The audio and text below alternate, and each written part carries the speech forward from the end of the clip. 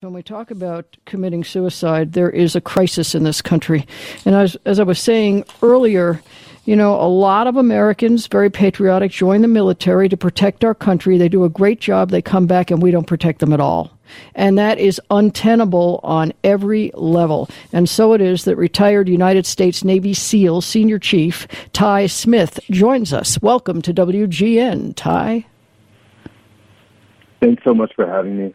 I'm very interested in what you have to say because you've lived it firsthand and you've come out of it with a heck of a career. You're the founder and CEO of ComSafe AI. You got your MBA from University of Southern California and didn't even have to pretend you were on the crewing team. So this is this is a pretty darn accomplished. And I'd say you were one of the lucky ones, but I'm sure it's a lot more than luck. So let me go back to the beginning. How old were you when you joined the military? I think I was 17 or maybe just turning 18 when I joined the Navy. And where were you? I grew up in East St. Louis, Illinois, right there on the Illinois-Missouri border. A lot of people don't know that the east side of St. Louis is actually on the Illinois side, and I'm very proud to be from Illinois, so I always make sure that I set that straight. But yeah, that's where I grew up. Yeah, it's absolutely on the Illinois side. It's also the most soulful place around, home of KATZ years ago, Dr. Druckenstein, and I love East St. Louis. Right. Yeah, it was and a lot of great soul records there that people didn't realize. Later, the acts wound up in Chicago, but they started in East St. Louis. So quite a history there. So okay, you're a high school kid. You're in East St. Louis, and you decide I'm joining the Navy. I'm going to see the world. And I guess my first question was, what was the first shock you got? Because it's never like you expect. Yeah, so my desire to join the Navy actually went back a little further than graduating high school. When I was a 12-year-old kid, I happened to watch an old movie with Charlie Sheen called Navy SEAL. And I was sitting at home watching this movie with my mom, and I was just completely intrigued and in love with what I saw these men doing. I mean, they were jumping out of airplanes, diving under dark water, coming out of the water in these foreign places and getting in gunfights with bad people. And I was just completely enraptured with what I saw. And I looked up at my mom that night and I said, "Mama, that's what I want to be when I grow up." And my mom could have said anything in the world, but she looked at me with a straight face and said, "That'd be the hardest thing you've ever done in your life. But if you want to do it, you can. You can absolutely do that."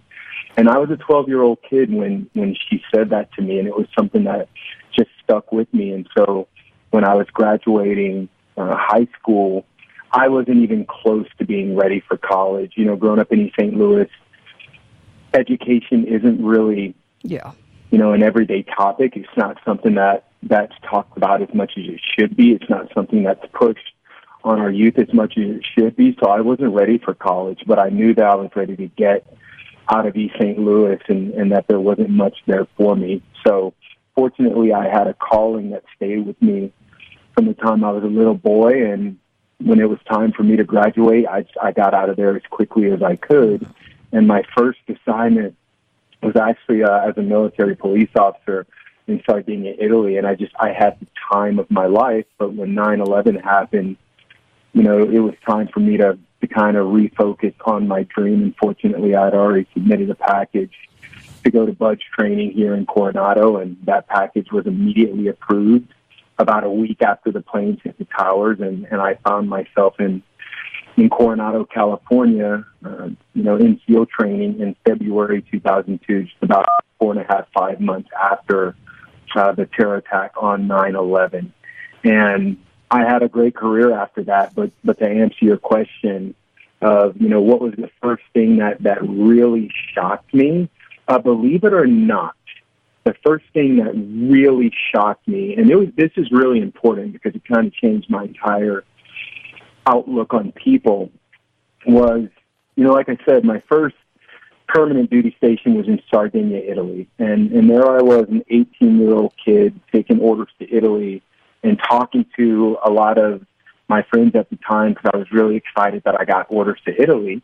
And almost every one of the knuckleheads that I talked to, they told me, man, oh my God, like, you're going to hate it. Italian people are super racist. They're not going to like you.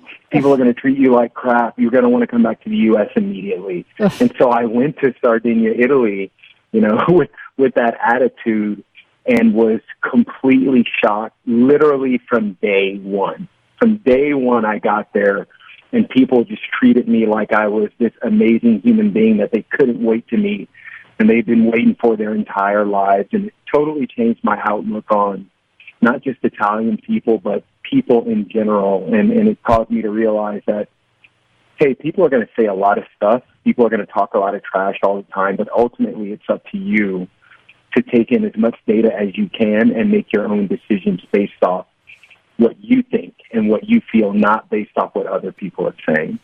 That is a terrific life lesson. If that was the only thing you learned in the military, and you learned much more, but that alone would have put you in good stead. I'm talking, by the way, with Ty Smith, and he is a retired United States Navy SEAL senior chief. We're talking 20 years of military, 6 tours in Iraq and Afghanistan, as well as coming out of that, getting an MBA at USC and having ComSafe AI, which we'll talk about as well. So Ty has done very well, but on Veterans Day also wanted to highlight a crisis that we have among many returning veterans that in some ways is being swept under the rug, and we need to get that out in the open. We will. We'll talk more about Ty and that as well, and if you want to join us, 888-876-5593, 8888 ROLLYE on WGN Radio. We're talking with Ty Smith. He's a retired United States Navy SEAL senior chief, 20 years of service. He's seen it, he's done it, and now, of course, sadly, back here, we're all seeing it, the results for some veterans that is just untenable. But I'm so enthralled with Ty's background, I want to spend a little more time on that. So here you go to Coronado, not a bad place to be, by the way. You do your Navy SEALs training, and where do you wind up next? Yeah, so after training, I took orders to SEAL Team 8 in Norfolk, Virginia. Okay. That's not bad. At what point did you find yourself in the Mideast? Probably about a year to a year and a half after that, I was on my very first deployment as a SEAL operator, and that was to Afghanistan. And that was... in total, that was a 6-month tour, but at that time we were doing sort of like a swap in the middle of the deployment where our platoon was there for several months, and then halfway through we switched out with our sister platoon that was at a different location in Europe. Because even back then, our leadership was concerned that, long-term pressure on the force could be pretty unforgiving if we're leaving operators in places like Afghanistan for too long, especially when you consider the operational tempo of Special Operations Commandos compared to the men and women in, for lack of better words, what we would consider to be the regular military. So I spent about 3.5 months in Afghanistan as a brand new SEAL operator, my very first deployment. And I think that was in 2004. Mm-hmm. And again, I'll ask you, because Afghanistan, for someone from East St. Louis, there's no way to describe what you encountered. So if I ask you what is the most memorable or biggest shock you had, I bet you there's a lot of them. But the takeaway looking back on it, what was it where you said, I can't believe this? Believe it or not, I was shocked by how beautiful Afghanistan is as a country. Okay. That was something that I never let go of. Even the couple of times that I deployed to Afghanistan after that, I was always, it's a breathtakingly beautiful place, especially up in the mountains, where it's also extremely deadly, Yes. but it's actually a really, really beautiful place. And even coming out of the mountains into the valleys, and especially, during the times of the spring and summer and everything's green, it's almost a place you'd want to visit if it wasn't one of the deadliest places on Earth. I think I was also something that I learned was a dramatic difference between being deployed to Afghanistan and being deployed to Iraq. And it never ceased to amaze me or surprise me, was just the mindset of the fighters in Afghanistan. I felt like in Iraq, the fighters were cowards for the most part. They just wanted to blow you up. They wanted to plant a roadside bomb in a sneaky place where you never saw it coming. And that's how they wanted to do their fighting. Whereas in Afghanistan, the Taliban, they are not cowards. They want to fight the infidels. They want to fight the Americans.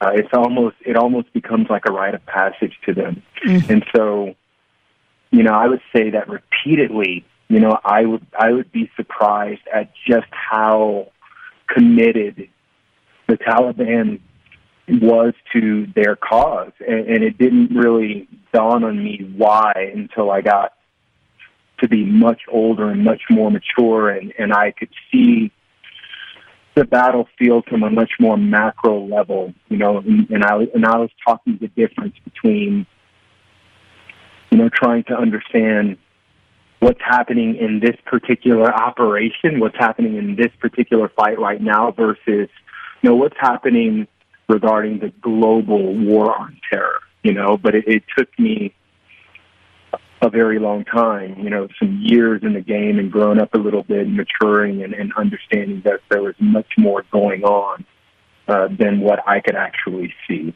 But that was always something that was surprising to me, is just how totally committed to their cause the Taliban was, and they were willing to die for it over and over again.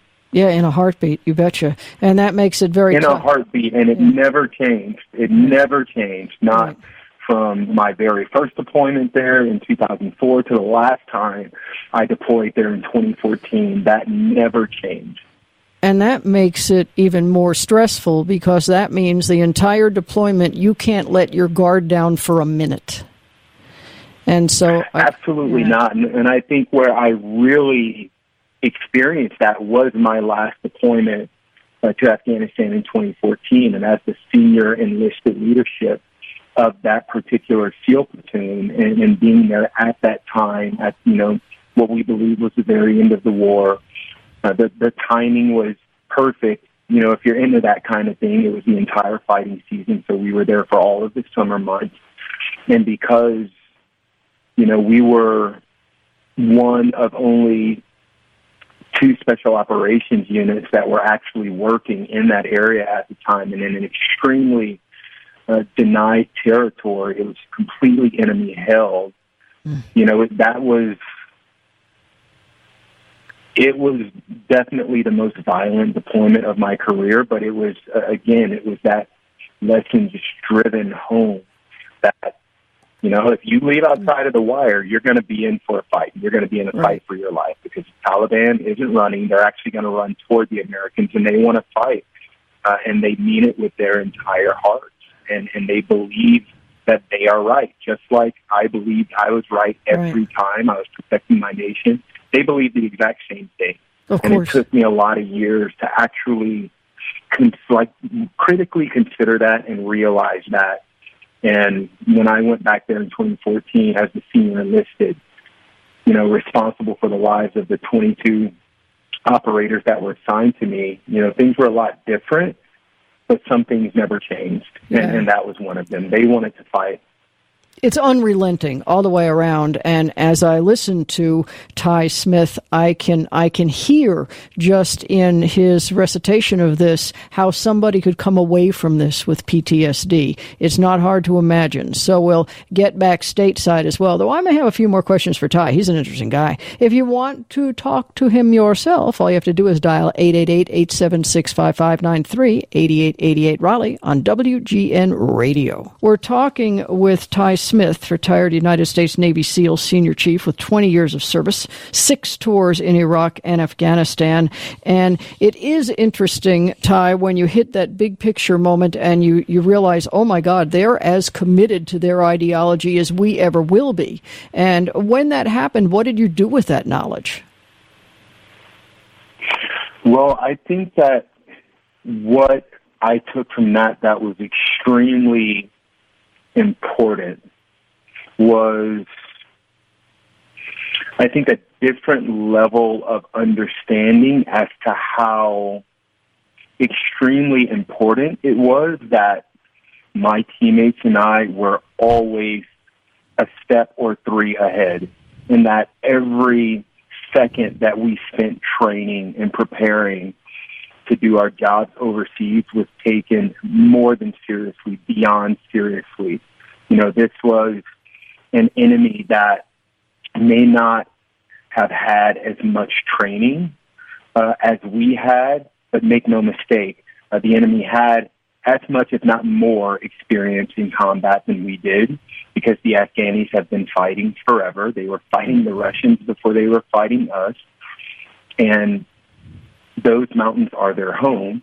But beyond having as much or more experience than we had, they were just as committed to the cause as we were. Mm-hmm. You know, so there was never going to be a, you know, first to contact, the fight starts, and the enemy runs away. No, it's first to contact, the fight starts, and the enemy is there, and they're going to be there until the very last drop. Yes. And so you had to be on your A game every second of the fight, because the second you decided you weren't going to respect the Taliban, they would kill you. Yeah. You know, and that was something that, you know, of course, like I always had that in mind, but it was one of those things to where you kind of had to be there and experience it in order to fully understand the weight of that situation and just how dire some of those situations could become, and rapidly. Yeah. And as I say, that's set up to fully understand why many people come back with PTSD. Now, after 6 tours, were you out because 6 tours was enough of that and 20 years as a Navy SEAL and it's time to retire, or were you injured? I think it was both for me, because at the end of my career, you know, I was just diagnosed with post-traumatic stress and traumatic brain injury. Thankfully, to be honest with you, I'm really grateful that I ended up getting that diagnosis. And I ended up getting that diagnosis because I was having a really hard time. I was in the middle of grad school, and this was in 2015, 2016. I was in the middle of grad school up at USC. I was noticing that I was starting to have a difficult time reading.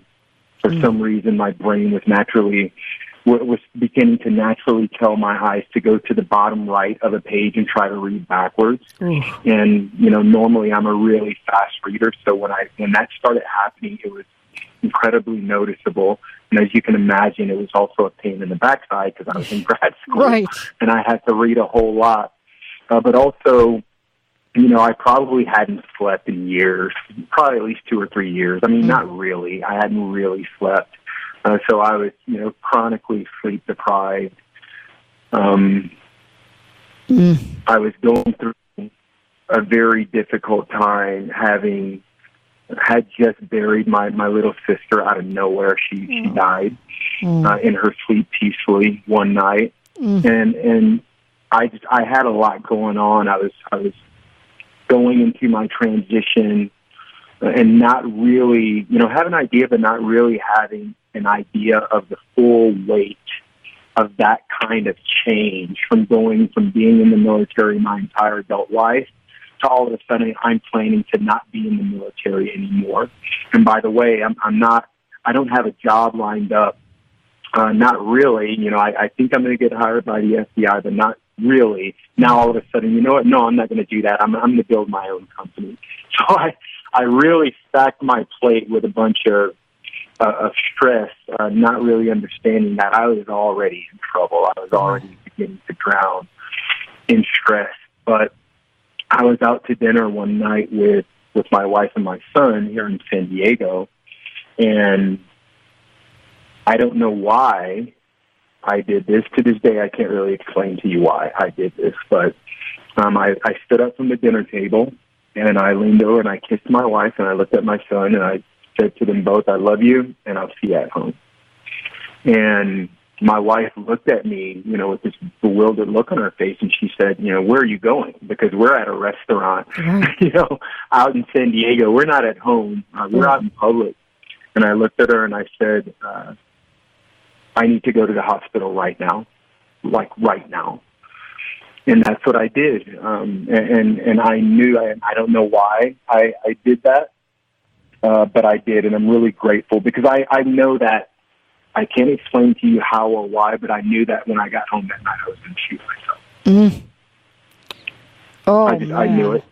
And I was really scared and I was really worried. And I kept thinking about my wife and children. And I kept thinking about, my poor mother who had just out of nowhere buried her second-born. I was the firstborn. Right. And I kept thinking about all of my loved ones that I leave behind.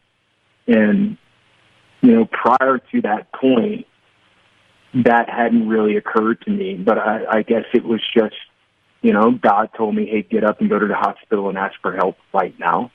Yeah. And I'm glad I did. And that's what led to me over the next week, going through a bunch of testing. And the result of that was the diagnosis of post-traumatic stress. And even beyond that, I learned that I had pretty moderate traumatic brain injury. That is an amazing story because most people who get to that point don't have the insight to be able to say, I got to handle this immediately or else. And sadly, we look at the statistics and see the result. And I would agree, it's almost like on some level it was divine intervention. But just like when you were in Afghanistan and able to see the big picture, see outside of yourself, it seemed like at that dinner table you got that same glimpse. You saw that big picture and said, now or never. Now, the diagnosis is a relief in and of itself because it puts a name to some feelings that are very hard to handle and to comprehend. How long was it before you felt emotionally you were on an even keel? Well, I don't know if I'll ever feel like I'm on an even keel ever again. Here's the thing about combat. It changes people permanently. Sure. The way I describe it sometimes is that, in a way, I feel like every time I deployed to Iraq or Afghanistan, I left a part of me there. Absolutely. It's a part of me that I'll never get back. There's some of me that's still in the mountains of Afghanistan and still in the cities of Iraq. And in a way, that's harmed me because I'm not whole. I'm not the person that I once was. And so all I can do is try to focus on doing everything in my power to try to get back to being that person again, but understanding that I'll never fully recover from that because the things that you see, the things you do, things you experience when you're in combat, they are not normal things. We weren't designed to see those things and experience those things and to do those things to one another. So I don't think I'll ever reach a point where, I'm back on even ground. I think what's most important is that I am mindful of that and that I give myself a break and understand that, hey, you're never going to be a normal human being again. And unfortunately, you're going to have to carry the burden of trying with everything you have every day for the rest of your life to just always be mindful of that and try to get back to being normal as much as you can every day. But I don't think that I'll ever be, an even-keeled person again. Now, the person that I am today is much different than the person I was that night that I got in that cab and left my family in that restaurant in San Diego, and I went and checked myself into the emergency room. I think that after that happened, it took probably another good 2 to 3 years before I could look back on that person and go, wow, like I'm always going to be someone else, but man, I was really someone else then. I mean, that I can recall the things that were just swirling through my head on a daily and a nightly basis. And something, like I said, don't get me wrong. Sometimes I have good days and I have bad days. Sure. Sometimes those thoughts still come back, but at least I can be mindful of it now But when I think back to how I was feeling that night, you know, it wasn't for a few years later that I could look back and go, man, like, you don't even understand how much trouble you were really in. Yeah. And when I think of that, to be honest with you, it scares the daylights out of me. It scares me not for me, but it scares me when I consider my brothers and sisters that are out there in the world somewhere right now feeling that feeling that I felt, and having genuine concern in my heart that, you know, maybe, hey, is God speaking to them right now? Is he going to tell them to get up and go to the hospital right now, or are they just alone in that feeling, right, and in the process of losing that fight, you know? So it takes time. It takes a very long time, and you have to constantly be on top of that mindfulness and trying to find ways to get back to being normal. Like for me, I rely on things like Brazilian Jiu-Jitsu and hot yoga and surfing and working out as though there's no tomorrow to try to burn negative stress, and research and writing and trying to talk to other veterans and share my experience and, you know, things like that. But those are all things that I employ on a daily basis, you know, in my fight to live and be around for my loved ones. It's interesting because I think that anyone who experienced what you did, who didn't come away with post-traumatic stress, would be almost soulless. It's sort of an effect that is almost guaranteed for most humans. As you say, most of us aren't made up constitutionally to accept the things that we witness and the things in which we partake. Now, with that in mind, is the military, and obviously the military is aware of the statistics, we know that, but are they doing anything early on in the training game to explain to people what this is, and you might feel it, and when you do, you need to get help? Well, I will tell you, when I went through SEAL training back in 2002, early 2002 is when I checked into training, no one was talking to us about post-traumatic stress. No one was talking to us about the physical and psychological changes that you will experience after experiencing combat. But at the same time, you know, I have to defend my community when I say that they simply didn't know any better. Right. You know, because the last time that you know, those men and women that seen combat was the Gulf War, and that was more of a skirmish than anything. You know, that was over so quickly. No one had an idea that we were going to go into war in Iraq and Afghanistan, that we would be at war in these places for decades. Right. So, you know, my instructors, only a couple of them had actual combat experience. Like some of those guys saw combat for the very first time around the same time that I did, after I finished training and reported to a team, and they were reporting back to a team themselves. So when I went through training, you know, people didn't talk to us about that.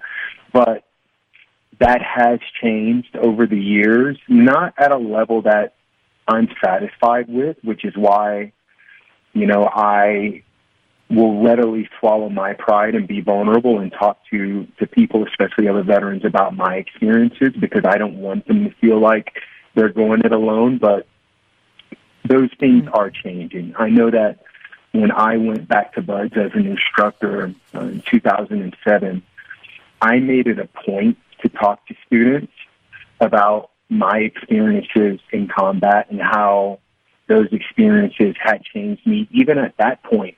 And I was still relatively junior. I was still relatively young in my career. But I thought it was really, really important to explain to them because by that time I had lost some friends. I had buried a good amount of teammates. And I thought it was really important that I share with them that, hey, it's not, you know, this career is a dream. It's amazing. And I wouldn't trade it for anything. I wouldn't trade any of my experiences for anything. Every one of them has made me into the person that I am today, and I'm grateful. But it's not all what you see in the movies.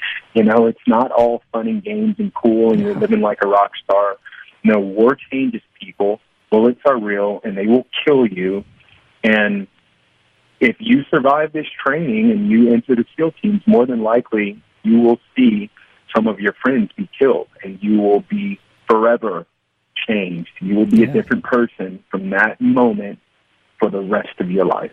You betcha. We're talking to Ty Smith, retired United States Navy SEAL Senior Chief, 20 years of service, 6 tours in Iraq and Afghanistan, an MBA from USC, and a business. I've got a link at Raleigh.net, by the way, to that business. It's fascinating. We probably won't get much time tonight to go into that because this is such an important subject. And so far, I would say if you are listening and you have experienced anything like Ty is describing whatsoever, the key takeaway for me is you are not alone. If you want to join us, 888-876-5593 is 8888 Raleigh on WGN Radio. WGN Radio. I'm Raleigh James. I'm going to forego the bumper because I want to spend the next 4 minutes. Hard to believe that the hour is just about up with Ty Smith, retired United States Navy SEAL Senior Chief, 20 years of service, 6 tours in Iraq and Afghanistan. And when you look at the stats, 20 veterans per day in the last report I read are taking their lives.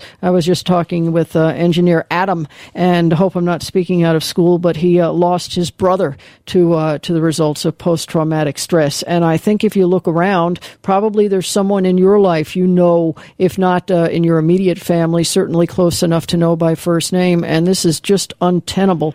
So I'm glad, Ty, that there are people who are starting to deal with this in the military. But for individuals who are released, who leave the service, now they've come home, and especially if they're doing that right now, the COVID-19 situation where jobs are not plentiful and jobs are tough to begin with, I would assume that the pressure is enormous on these individuals. Absolutely. You know, these men and women are already under a tremendous amount of mental and psychological stress. And when you add on top of that the stress that this pandemic has created over the last 9 months, the isolation that is forced upon all of us. You know, if you remember what I said back a few minutes ago, it's that, hey, I actually got up and went to the hospital and said, hey, I need help. Yeah. I need help right now. But unfortunately, over the last 9 months, men and women haven't necessarily had the ability to do that, because even the hospitals have told people that, hey, if this isn't an emergent case, stay home. Right. Don't come here because we're too busy dealing with COVID-19. Or if you take a look at the fact that there are veterans that absolutely rely on, you know, every Friday is when I get to go and meet up with my brothers and sisters that I served with, and we get to talk about this stuff that literally keeps us up at night. Right. Because we have nightmares about it, or just because I just can't sleep because I can't stop seeing the faces of my brothers and sisters that I lost overseas. But over the last 9 months, even that has been taken away.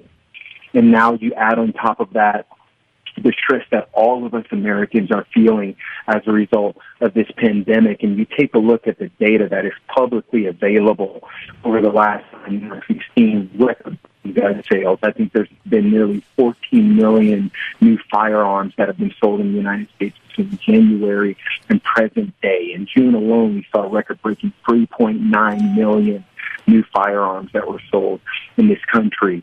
You take a look at the fact that domestic violence is on the rise, child abuse is on the rise, cyber stalking, cyberbullying, sexual harassment, domestic terror.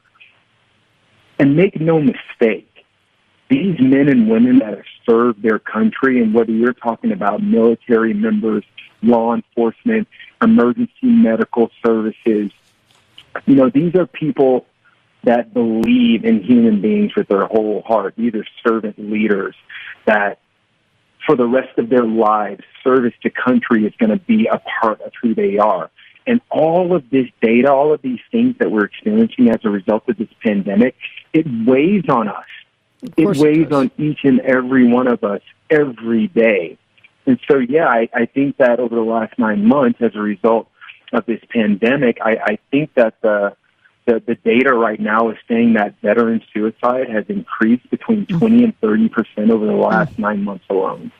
I'm so sorry to hear that, and I'm really sorry the hour is up as well. I would hope that there are people listening who realize more than anything that they're not alone, and the bravest thing they can do is speak out right now. I would also think that you're absolutely right about all the pandemic ramifications, and I would think that those of us who are lucky enough not to be in that situation should be more mindful to recognize it and try to help people where we see the signs rather than just kind of ignore it and say, oh, he or she will be okay. Ty, thank you for what you do, and thank you for spending an hour with us. Thanks for having me. I really appreciate it.